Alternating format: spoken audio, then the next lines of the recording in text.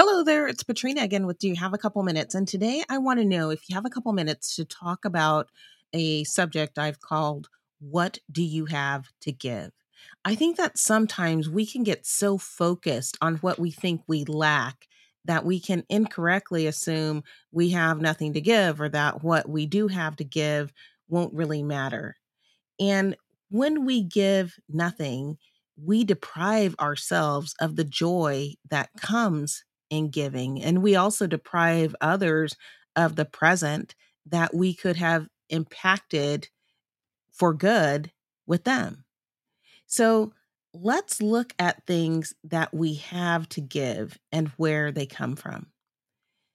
We can give hope, and that can come from our experience. I think I shared with you one time when I was laid off from a job and I was afraid of not being able to make my rent payment. And I called the landlord and let them know. And the landlord said, "Don't worry about it, honey. You'll get a job. It'll be fine. This will pass." And in that moment, as I thought, she really doesn't understand that I just lost my job.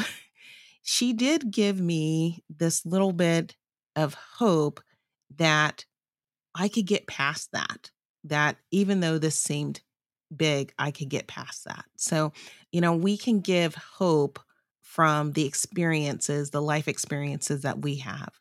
We can give joy and comfort just from being present. We can share our knowledge to help others advance. We can lend others our confidence and our courage to inspire and support their efforts. Sometimes what we think is insignificant, such as kind words, words of encouragement, taking care of a small task for someone, or being present as a silent or maybe not so silent support, are all things that can have positive impact on those around us. And ultimately, that positive impact extends to us as we realize the joy that comes in knowing that things are better or have the potential to get better because we took some action. This week, I want you to be encouraged in all the ways that you take action. In your giving, you will also receive. So, we really do have something to give. And I think when we focus on helping those around us and we're able to experience the joy that comes from that, I think that really may be just yet another key to living a fulfilled life. And with that, that is my few minutes for today. I hope that you have found this has been a topic that's been inspiring, something to help you think, learn, grow, and ultimately lead a more fulfilling life.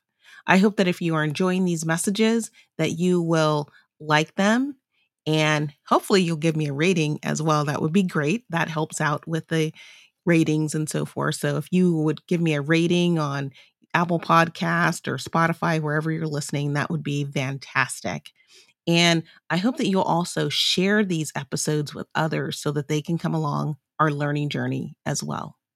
I'm so appreciative of you being here. I hope to see you back next time. Be sure to check out the show notes for information on my recent publications.